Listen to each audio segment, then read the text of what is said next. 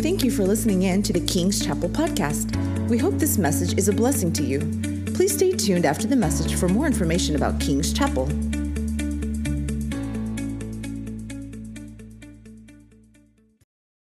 If you have your Bibles, turn with me to Matthew chapter 25. We have been in Matthew 24 and 25 for the past few weeks in what is known as the Olivet Discourse. So Jesus is with his disciples. They're on or near and around the Mount of Olives in Jerusalem, and he has been giving them some teaching and giving them some explanation and giving them some answers to questions that they have had. Last week, Pastor Matt covered the answer to one of those questions that Jesus provided, and the question was, when are you going to return? Jesus, when are you going to return? When is you and your kingdom essentially going to have its full effect? And so the first part of that answer that Jesus gave to his disciples essentially was, no one knows when I'm coming back. The angels don't know. I don't know. Only the Father knows, but be prepared. So the crux of last week's answer and message was, be prepared for Jesus' return. And then Jesus is going to get into sort of a second answer, the other side of that answer in this passage, the parable of the talents with us this morning. But if we can pull up that next slide, Buzz. So the question that was asked here in Matthew 24, verse 3, as he sat on the Mount of Olives, the disciples came to Jesus privately, and they said, tell us when these things will be, and what will be the sign of your coming and of the end of the age. So he's already answered, when will these things be? These things being, when will the temple be destroyed? Because Jesus tells them that the temple is going to be destroyed. So he's answered that for them. What will be the sign of your coming and the end of the age? So Jesus, the passages we're in, he's answering this question. When will be the end of the age? His first answer was, I don't know. I can't tell you. But be prepared for it. Have anticipation that it's going to happen, because it will happen. The truth is, it will happen.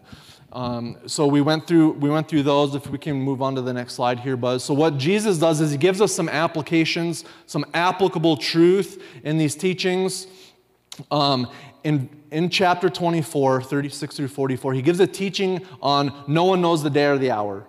No one knows except for the Father. And then to parallel that, Jesus not only teaches this, but then he gives a parable in the first part of chapter 25 about the same topic, that no one knows the day or the hour. It was a parable of the 10 virgins. No one knows, just be ready. If you're ready, it's going to be great and awesome. If you're not ready, it's going to be terrible.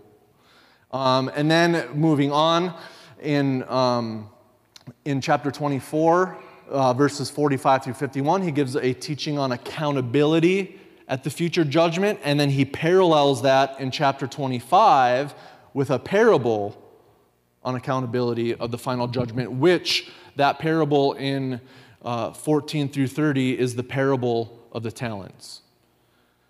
So Jesus is giving his discourse and providing sometimes some vague answers, some open-ended answers and questions, but also he gives us some specifics as well. So what we're going to do, we're going to dive in here for this week, and really kind of the main theme, the main topic, the main thought out of the parable of the talents is be productive. If last week's sermon had a title of be prepared, this week's is be productive. Be productive with the gospel. Be productive with and in the kingdom. So let's read together Matthew chapter 24, verses 45 through 51. Matthew 24, 45 through 51.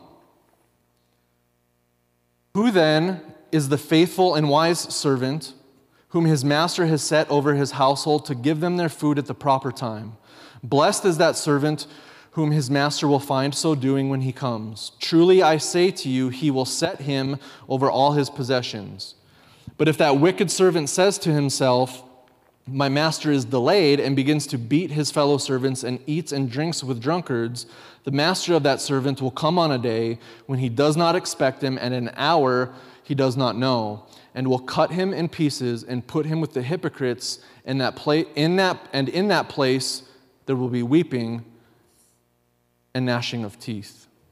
So what we're going to see here in this teaching and in the parable of the talents is very similar to other parables that Jesus will use. He uses essentially kind of three basic themes as he moves through these parables. One is that the master in this parable will assign a task. He will assign a duty, and then he leaves. Secondly, there is the servant's response. What are the servants going to do with the task that was assigned to them? And then thirdly, there will be the results. What are going to be the results? So what we're going to see here in this story, in this teaching, the master is doing that. He hands over his property to his servants, and then he leaves, and their response is, as we're going to see, is the faithful and wise are obedient. The wicked are disobedient. The one who is labeled wicked is disobedient. And then what we know about them is the faithful and wise, when the master returns, they are found doing what the master had commanded. The wicked are found doing whatever pleased himself or herself, not expecting the master to return, or at least to return on a timeline that they think he's going to return. And then the results we see in here, the faithful and wise, they get commended. Good job.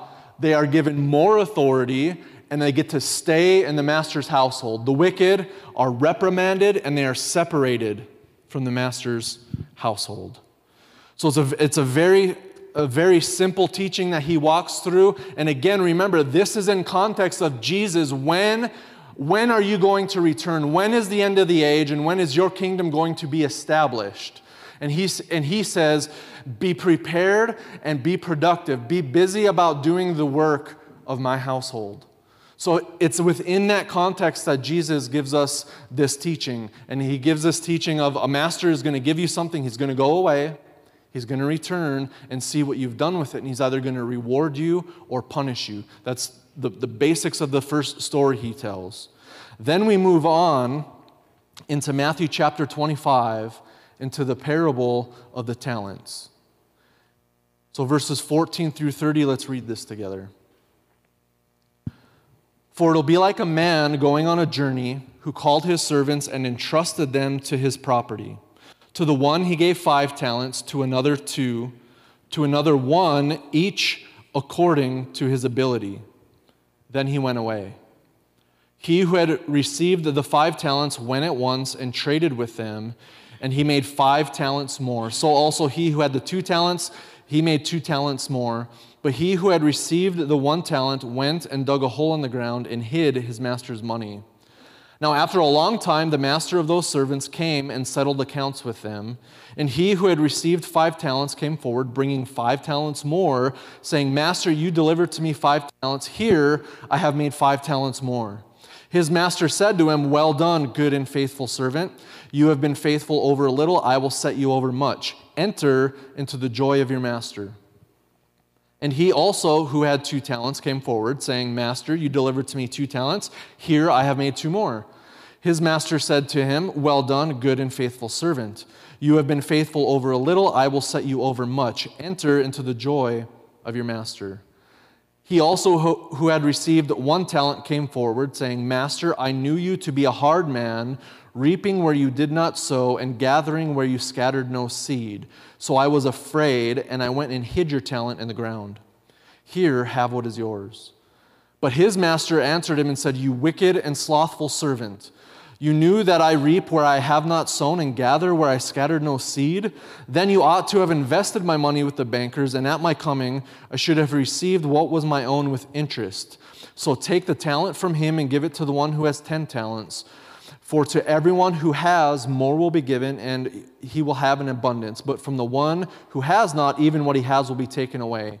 And cast the worthless servant into the outer darkness. In that place there will be weeping and gnashing of teeth.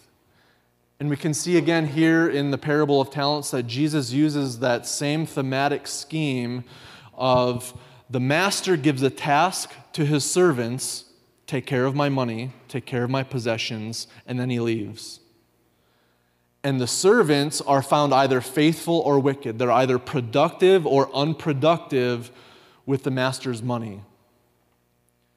Those who are productive are labeled the faithful. They are found to have been profitable with the master's money, and the wicked are unproductive. They have neither lost nor gained any of his money. The results that we see at the end of this parable, the faithful are commended. Well done, good and faithful servant. Well done. They're given more authority. You've been faithful with a little, I'm going to set you over much. And they get to stay with the master. The wicked, however, they are reprimanded. The one individual in this parable, his responsibilities are taken away and he is separated from the master's household. A couple of notes with things going on within this parable before we move forward. One, we should not necessarily contrive deep-rooted and deep-seated theology from parables. Parables are stories that are used to communicate theological truths. So while we can pull theology out of parables, we shouldn't, and as Pastor Matt warned us last week, we shouldn't dive too deeply into the spiral that is study of parables. We shouldn't look at each little thing within a parable and try to say, what does that mean? What does that mean? This little thing, this little action must mean something. We shouldn't do that. However, we should be aware of the overall scheme, the overall theme, and the overall message of what is being communicated within a parable. And so what Jesus is doing in this story, as with other parables, the master almost always represents God, or in some cases, Jesus himself, the king. Servants are those who are in that kingdom, who are in that household, who belong to that master. And then their actions, whether positive or negative, and then the outcome of those, which Jesus does so masterfully in here. I will touch on this a little bit later too, but in case some of you are wondering right now, what is the deal with the guy who buried his money, gave it back, and then his punishment was being cast into outer darkness, and then the weeping and gnashing of teeth. One interesting thing with that two-word phrase, outer darkness, I wanted to look this up because I've always been a little bit perplexed at the significance of the punishment that this guy receives, or that other individuals may receive. That term means exactly how it sounds. It is a place or a region or a location where there is no light, and you are separated from the presence of righteousness, and it's a place where evil spirits dwell, where they abide, where they live.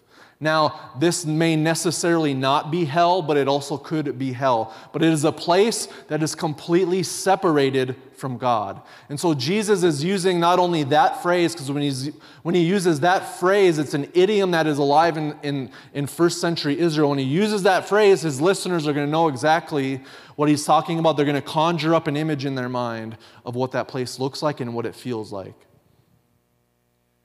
And then the weeping and gnashing of teeth, that's more so thought of just as a phrase of meaning great anguish, great pain, great anger, just everything deprived of joy and life and hope and righteousness. So it's very serious. Jesus is sharing this teaching in this parable, and it's quite striking. Quite striking. He's saying, you either have joy and you get to stay with me, or you get anguish and separation from me. But what must we do in order to receive either that reward or that punishment? That's the question. And so what I want to ask you this morning, and what I want you to ask yourselves this morning, is really a couple of things. One, do you believe Jesus is coming back? I think most of us in this room do.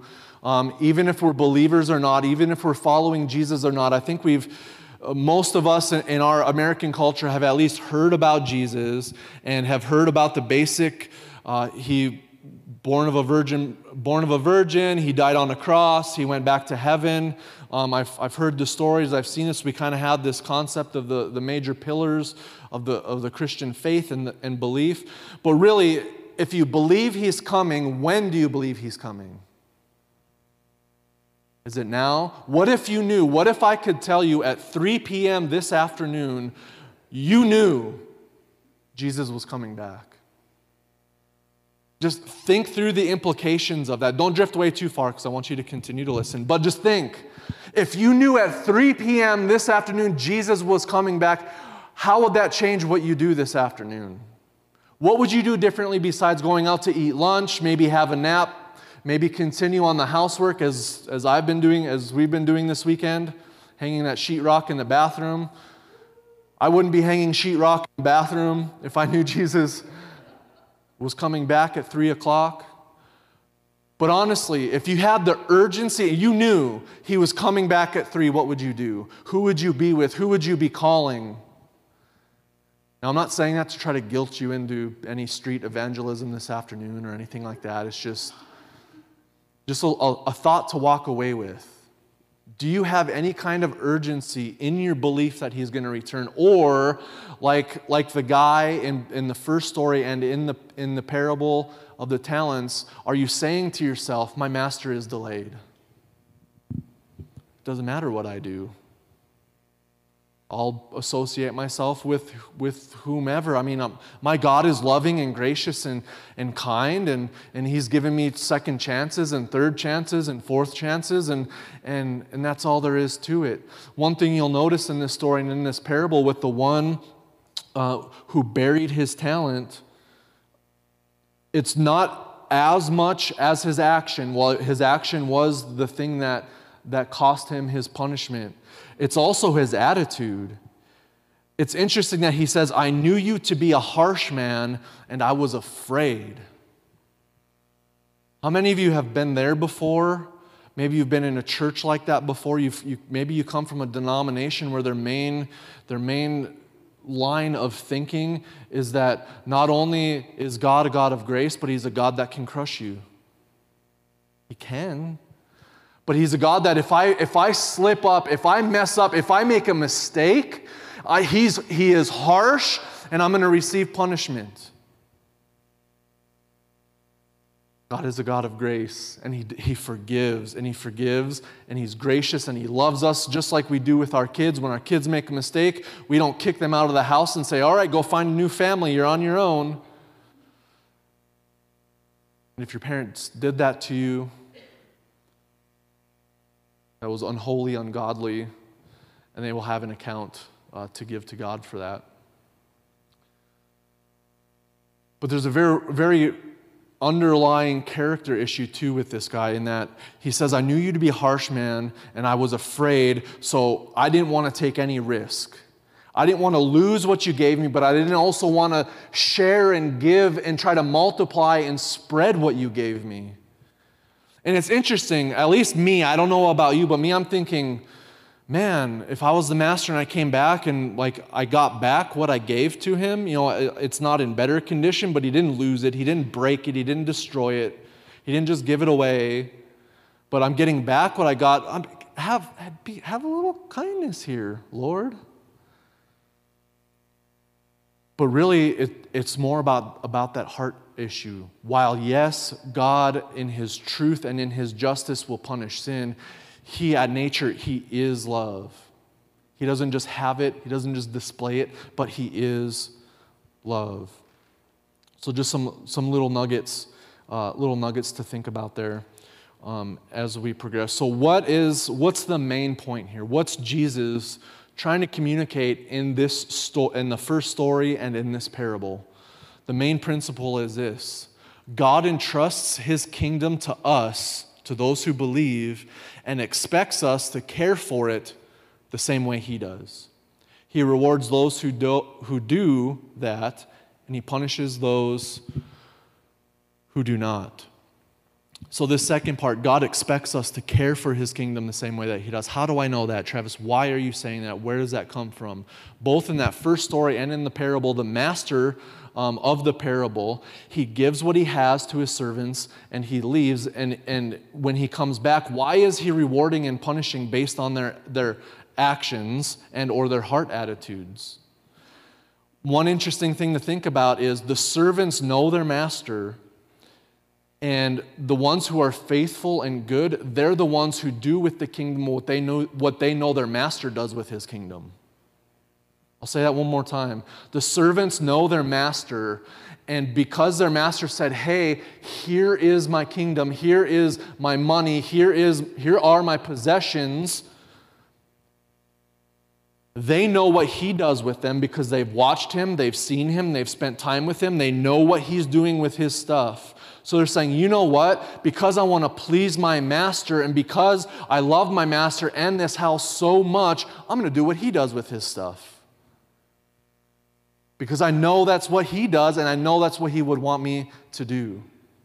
And then we see the other side with the wicked servant who doesn't. He doesn't understand his master, he doesn't understand the master's possessions, and he doesn't even believe his master. He doesn't even think his master's coming back in his lifetime. So Jesus is just that's what he's communicating, that principle. That God is entrusting to you and me the kingdom. So I want to ask you a question. If we can back up one, Buzz. Or maybe I took it out of there. It's right there. What a pro. I love you, Mr. Jacobson. We will back up to that first point after I read this, but it's on my mind, so here we go. So here's my question to you. God has entrusted you with the gospel. God has entrusted me with the gospel and the kingdom. Have you been sharing the gospel? Have you been making disciples? It's these two things, not only these, but these two things are what God is expecting us to do. God's expectations for us is to do with the gospel what Jesus did with the gospel. Now this parable, as I'm sure if you've been around church very much, or if you surf around on YouTube and you get stuck in that YouTube tunnel and vortex and you just can't get out and you come across sermons and stuff, most likely you've heard the context of this sermon preached with here's some financial principles, here's how to invest, here's how to manage your wealth, here's how to, we can make other applications with this. Now this parable, while it does talk about money, Jesus isn't exclusively saying, okay, the end is coming, here's how, the only thing I want you to do is handle your money well. It can apply to how we handle our finances. It also can apply to how we treat our spouse, how we raise our kids, how we work with coworkers at our place of employment, how we treat strangers when we're in the parking lot at Walmart. We have some funny stories. Oh, I'm sure you do too. Someone needs to start a Facebook page of Walmart parking lot stories. I'm just saying, it'll blow up. Maybe a YouTube channel or something. And I got sidetracked. So look, have you been sharing the gospel? Have you been making disciples? God has entrusted us with that. So when he comes and our rewards get dealt out, it's going to be based on these. And we don't have excuse. I know for me, for quite a while, for several years, God has called me to preach. He did that through certain events and circumstances, and throughout a few different years, he's called me to preach. And so I had it in my mind that the only way that I was doing God any good is if I had a stage and a microphone and if I could share his word and encourage his church. Now, while that is true that God has called me to that, that's not the only way. That's not the only thing God is going to ask me and to hold me accountable to. He's going to say, how were you sharing the gospel with your family, Travis? How are you sharing your gospel at work? Now, for me, I work at the Assemblies of God National Office with the Center for Holy Lands Studies. And so day in and day out, I'm working with and for other Christians. It's very rarely and very seldom that I am either around or have a conversation with someone who does not know and believe and follow Jesus. So one thing I could do is say, well, God, I never had opportunity to share the gospel. I never had opportunity to make decisions. Look at my job. I went to work, I went to church, and I was at home hanging sheetrock all the time. And that's not necessarily going to cut it. We can look for opportunities to do those things. We can make opportunities happen. And so for me, one application to that, so looking at my life and work situation and circumstances, I'm not going to reach anyone new for the gospel. I can help disciple people. I can help people grow in their faith and in their knowledge of God, and I can help get them to the Holy Land so they can experience God in Israel. I can do all that, and it's great and amazing, and I love doing it. However, I also will be held into account what I've done with the gospel with those who don't believe. So one thing I know I want to do is I'm going to begin participating in kayak bass fishing tournaments and in leagues, and get to be around and with men and women who don't know the Lord, and we share a similar passion. So that's an easy gateway to get in, to start conversation. And as soon as they start finding out, oh, you're a preacher, oh, you work at the Assemblies place, that big blue building that looks like a hospital. Wow. And so then I get to step into their lives, into their third place of life, their recreational life, and find avenues, make ways to interject into conversation about the love, the glory, the salvation, the mercy, and the grace of God through Christ Jesus. So we need to make those things happen. Okay, so I'm going to move really quickly here through 4 observations, four kind of points, nuggets you want to pull out of here. Some of these are questions, others are statements, but here we go. The first one, Buzz, my hero. We can go number 1, which I've already mentioned. We have been entrusted with preaching the gospel and making disciples. I'm going to read through, kind of spitfire these scriptures. If you don't get these written down, just ask me for the notes later and you can get them down. But what I want to share with you from Scripture, the Apostle Paul and the Gospel writer Matthew, these people seem to believe that God has entrusted us with the gospel. So the Great Commission, Matthew 28. And Jesus came and he said to them, "All authority in heaven and earth has been given to me. Go therefore and make disciples of all nations, baptizing them in the name of the Father and of the Son and of the Holy Spirit, teaching them to observe all that I have commanded you, and behold, I am with you always to the end of the age." Teach them to observe my commands. What does observe mean? It doesn't mean just look at them on a wall, on a plaque. It means to hear them and do them. In the Old Testament, whenever you hear the word of the Lord, what that means is it doesn't mean just listen. It means when you hear it, the instructions you hear, go and do it. Romans chapter 8, the Spirit Himself bears witness with our spirit that we are children of God, and if we're children, then we're heirs. We are heirs of God and fellow heirs with Christ, provided we also suffer with Him in order that we may be glorified with Him. So God is making us not only children in His kingdom, but He's making us heirs to what He has. He's saying, what is mine is now yours. 1 Timothy 1:11, in accordance with the gospel of the glory of the blessed God with which I have been entrusted. Paul is saying the gospel has been entrusted to me. Next. On the contrary, in Galatians 2:7, on the contrary, when they saw that I had been entrusted with the gospel to the uncircumcised, just as Peter had been entrusted with the gospel to the circumcised. Now, you will be entrusted with a different measure of carrying out the gospel than I am, and I will have a different level and a different category and a different people to reach than you will, just as Paul did in comparison to Peter. Paul was saying, God has told me to preach the gospel to Gentiles, preach the gospel to people who haven't even heard about God yet. But Peter has been called by Jesus personally and specifically to feed his sheep, feed his lambs, tend to his sheep, to speak to and to teach God's people about Jesus. And so just as in the parable of the talents, the master divvied up different amounts of talents to people, 5 talents to one, 2 talents to one, and 1 talent to one, based on what? Based on their ability. God isn't looking at you and saying, every single one of you, you need to be a Billy Graham, flat and simple. Why are you not in a stadium preaching the gospel yet? God's not doing that. God gave Billy 1,000 talents. 1 Thessalonians 2:4, just as we have been approved by God to be entrusted with the gospel, so we speak, not to please man, but to please God who tests our hearts. Next, 2 Corinthians chapter 5, verses 18 to 20.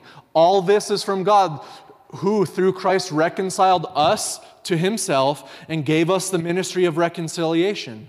That is, in Christ, God was reconciling the world to himself, not counting their trespasses against them, and entrusting to us the message of reconciliation. Therefore, we are ambassadors for Christ, God making his appeal through us. We implore you on behalf of Christ, be reconciled to God. And that was it, right, Buzz? Yep, thank you, sir.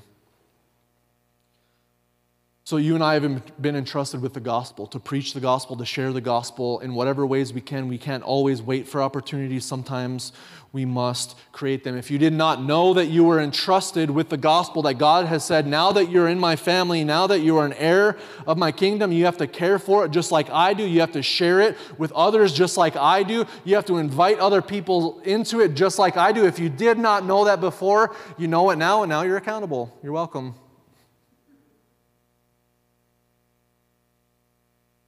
Number 2,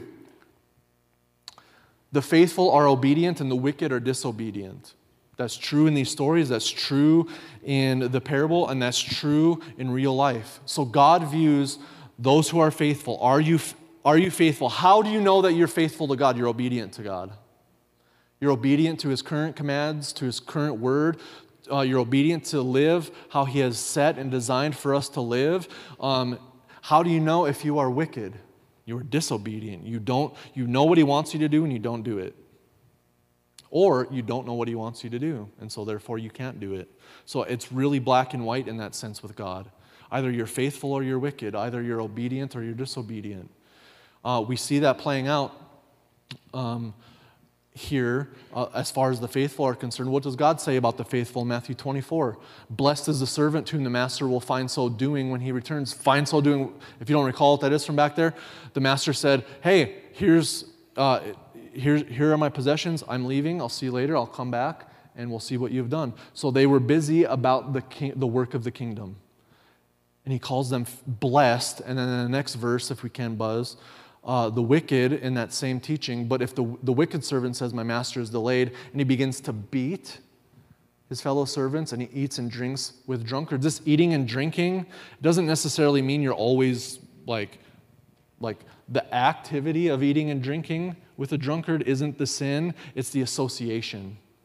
It's the when people see you and know you, do they know you as a Christian, or do they know you as a bar hopper, as a brawler, as a thief, as a liar? How do they know you? That's what he's referring to here. Is the wicked are not known as believers. They're not known as righteous and truth tellers and full of grace and full of mercy and truth. And something that I'm going to include, I'll include this later. I'll read this at the end. So it's that black and white. It's that simple. If you're faithful, you're obedient. If you're wicked, you're disobedient. Number 3, Jesus will return. This is a statement of truth, a statement of fact.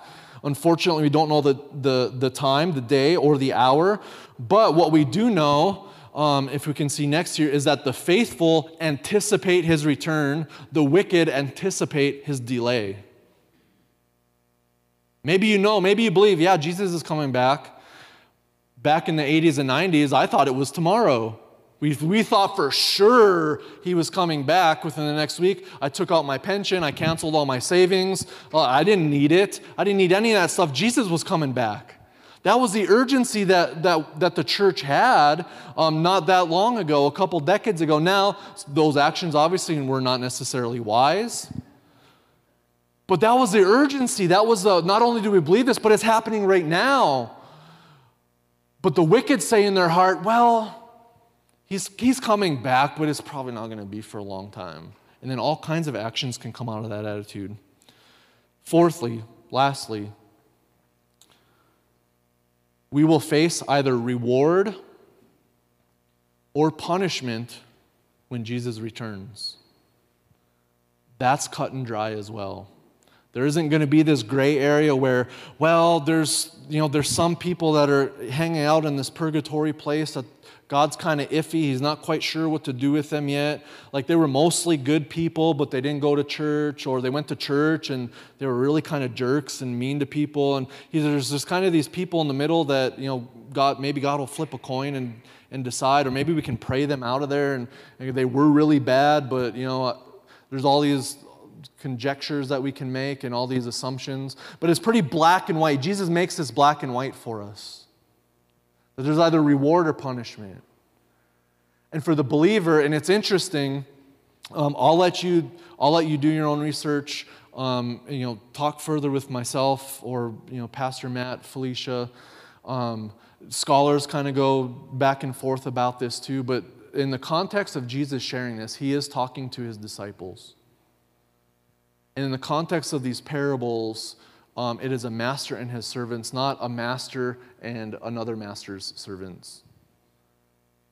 So there is some idea out there that Jesus is exclusively speaking to Christians here, or to followers of Jesus, those who are already in the kingdom. I'm not here declaring that, but it just, from the reading of it, from the face value of the English translations of it, without any other context in that, that's what it seems like. But that is for sure. So the reward, we have seen these. Blessed is a servant whom his master will find doing when he comes. And then in the parable, his master said to him, "Well done, good and faithful servant. For you've been faithful over little, I'll set you over much. Enter into the joy of your master." Notice how that will contrast with the wicked, with the punishment. "And cast the worthless servant into outer darkness. In that place there will be weeping and gnashing of teeth." So it's very black and white. It's very stark in contrast. And then for the passage for next week, Jesus is going to continue on this thought. And I'm going to piggyback. Matt read this last week. I'm going to read it again this week. So next week will be the third time that we will have heard and read through this passage for next week. But it's just, Jesus says there's going to be a gathering of all people. He's going to separate the good from the bad, and then there's going to be reward and punishment. So in Matthew 25, starting verse 31, "When the Son of Man comes in his glory and all the angels with him, then he will sit on his glorious throne." What a picture. "Before him there will be gathered all the nations, and he will separate people one from another as a shepherd separates sheep from the goats, and he will place the sheep on his right and the goats on the left. The king will say to those on his right, 'Come, you who are blessed,'" as used in previously in Matthew, "by my Father, inherit the kingdom prepared for you from the foundation of the world. But to those on his left, he will say, 'Depart from me, you cursed, into the eternal fire prepared for the devil and his angels.'" I want to read from James chapter 2 as we draw near to our close here. We can have musicians come.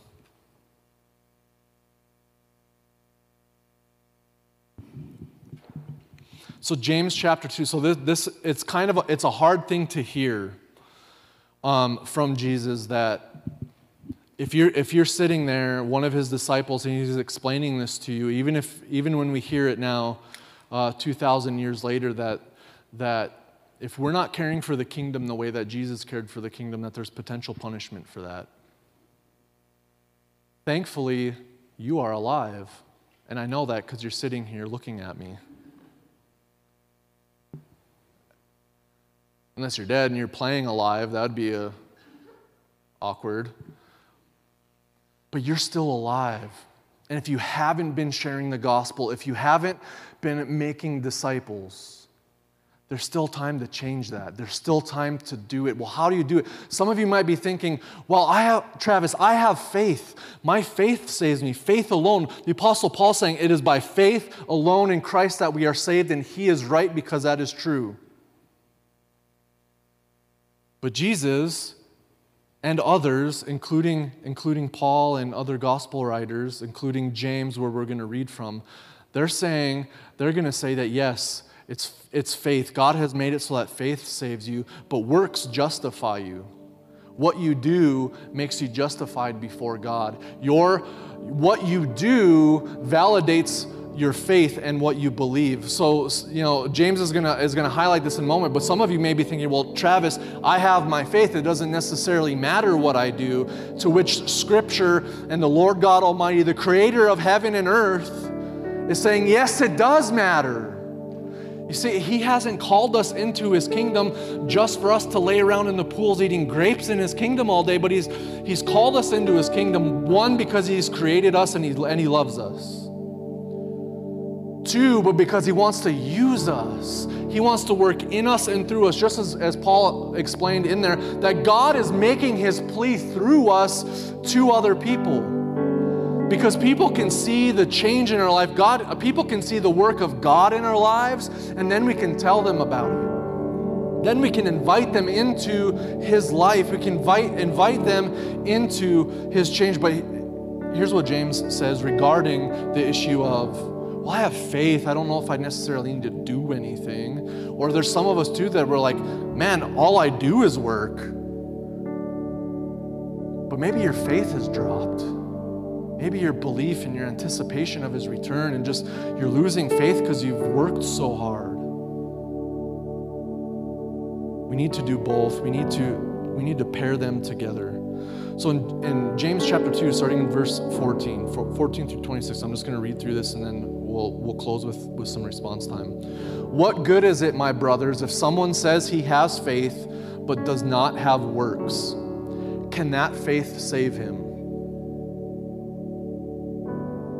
If a brother or sister is poorly clothed and lacking in daily food, and one of you says to them, go in peace, be warmed and filled, without giving them the things that they need for their body, what good is that?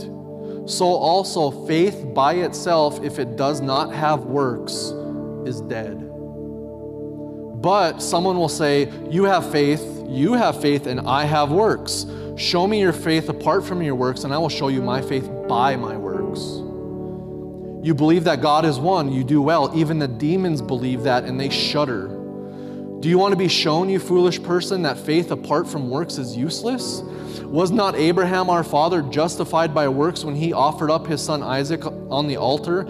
You see that faith was active along with his works, and faith was completed by his works. And the scripture was fulfilled that says, Abraham believed God, and it was counted to him as righteousness, and he was called a friend of God. You see that a person is justified by works, not by faith alone. And in the same way, was not also Rahab a prostitute justified by works when she received the messengers and sent them out by another way?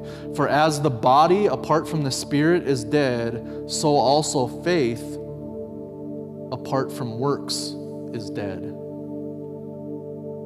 Now maybe James got this from Jesus because they were half brothers and they grew up in the same house. And then James spent some time away from the ministry of Jesus, and after Jesus ascended back to heaven, his faith was ignited and reignited, so he probably caught up on some of this imagery and lingo from his brother, the Lord and Savior of the universe. And he was communicating the same thing that Jesus was communicating. Have faith, but man, we have to do something with it. How terrible would that be for an individual and for a body of believers, for a church, to not share the gospel, to not disciple people? So here's what I want to ask for you today. Wherever you're at mentally, emotionally, wherever you're at thinking through any of these things that you've seen or heard today,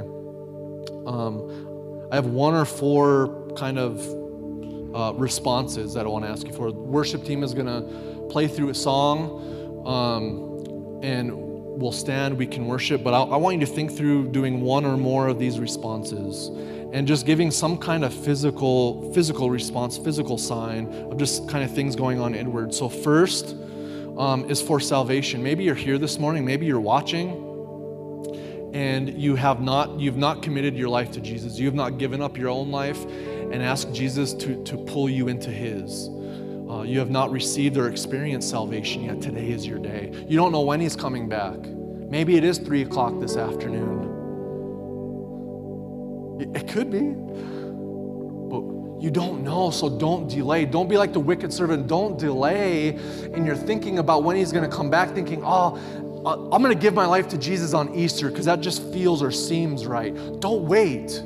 Do it now. And all you have to do, you have to believe and you have to confess. You just have to say it. So by physical response, once we stand and begin to worship, if you just want to just raise your hand in the air, and you can even whisper it so no one hears you if you're embarrassed about it, and just say, Jesus, I believe that you are my Savior. I believe that you died for my sins. I believe you rose from the grave. I believe. and then receive His salvation, your whole heart and your whole life, everything about your whole eternity is going to change. Secondly, also with a hand raised, commit to yourself and commit to God that you're going to live a life of both faith and works. That you're going to find a way to share the gospel. You're going to make a way to make disciples. You're not just going to wait for the church to host a program. You're not just going to wait for an event to come up where you can volunteer, but you're going to find it. You're going to do it. You're saying, God, I'm making a commitment today. Thirdly, is for repentance. So you can just symbolize that by holding your hands out like this. Just holding them down low. Repent for inactivity and apathy. Maybe you're sitting here and you're thinking, wow, God wants me to share His gospel. God wants me to share Jesus with people. I've never even done that. That's so frightening. That's okay. But just repent. Just tell God you're sorry. Tell God that you didn't realize, that you didn't know how important it was for you to do what He does, for you to do what He did, for you to share the gospel. Just repent for that. And then lastly, also with hands down like this, ask God to baptize you in His Spirit. Jesus talked about Spirit baptism, or Scripture talks about Spirit baptism. God will baptize you with the Spirit. When you're saved, you receive the Spirit. The Holy Spirit of God dwells in you and lives inside of you. But there is a baptism, just like a baptism in water. God will pour out His Spirit on you, not just in you, but on you and over you and overflow you. It's going to give you boldness to share, and it's going to give you power to do it, so that when you speak to someone, when you tell them about Jesus, not only will you have the boldness to do it, but God in His power is going to work through your words and work in that life and the mind and the heart of the person that you're speaking to. The Spirit baptism will do that. So if we can all stand. Thanks again for checking out this week's message. If you are interested in finding out more about King's Chapel, please visit our website at kingschapel.church. There you can find service times and more ways to connect with us. You can also follow us on social media at King's Chapel SGF. We look forward to seeing you soon.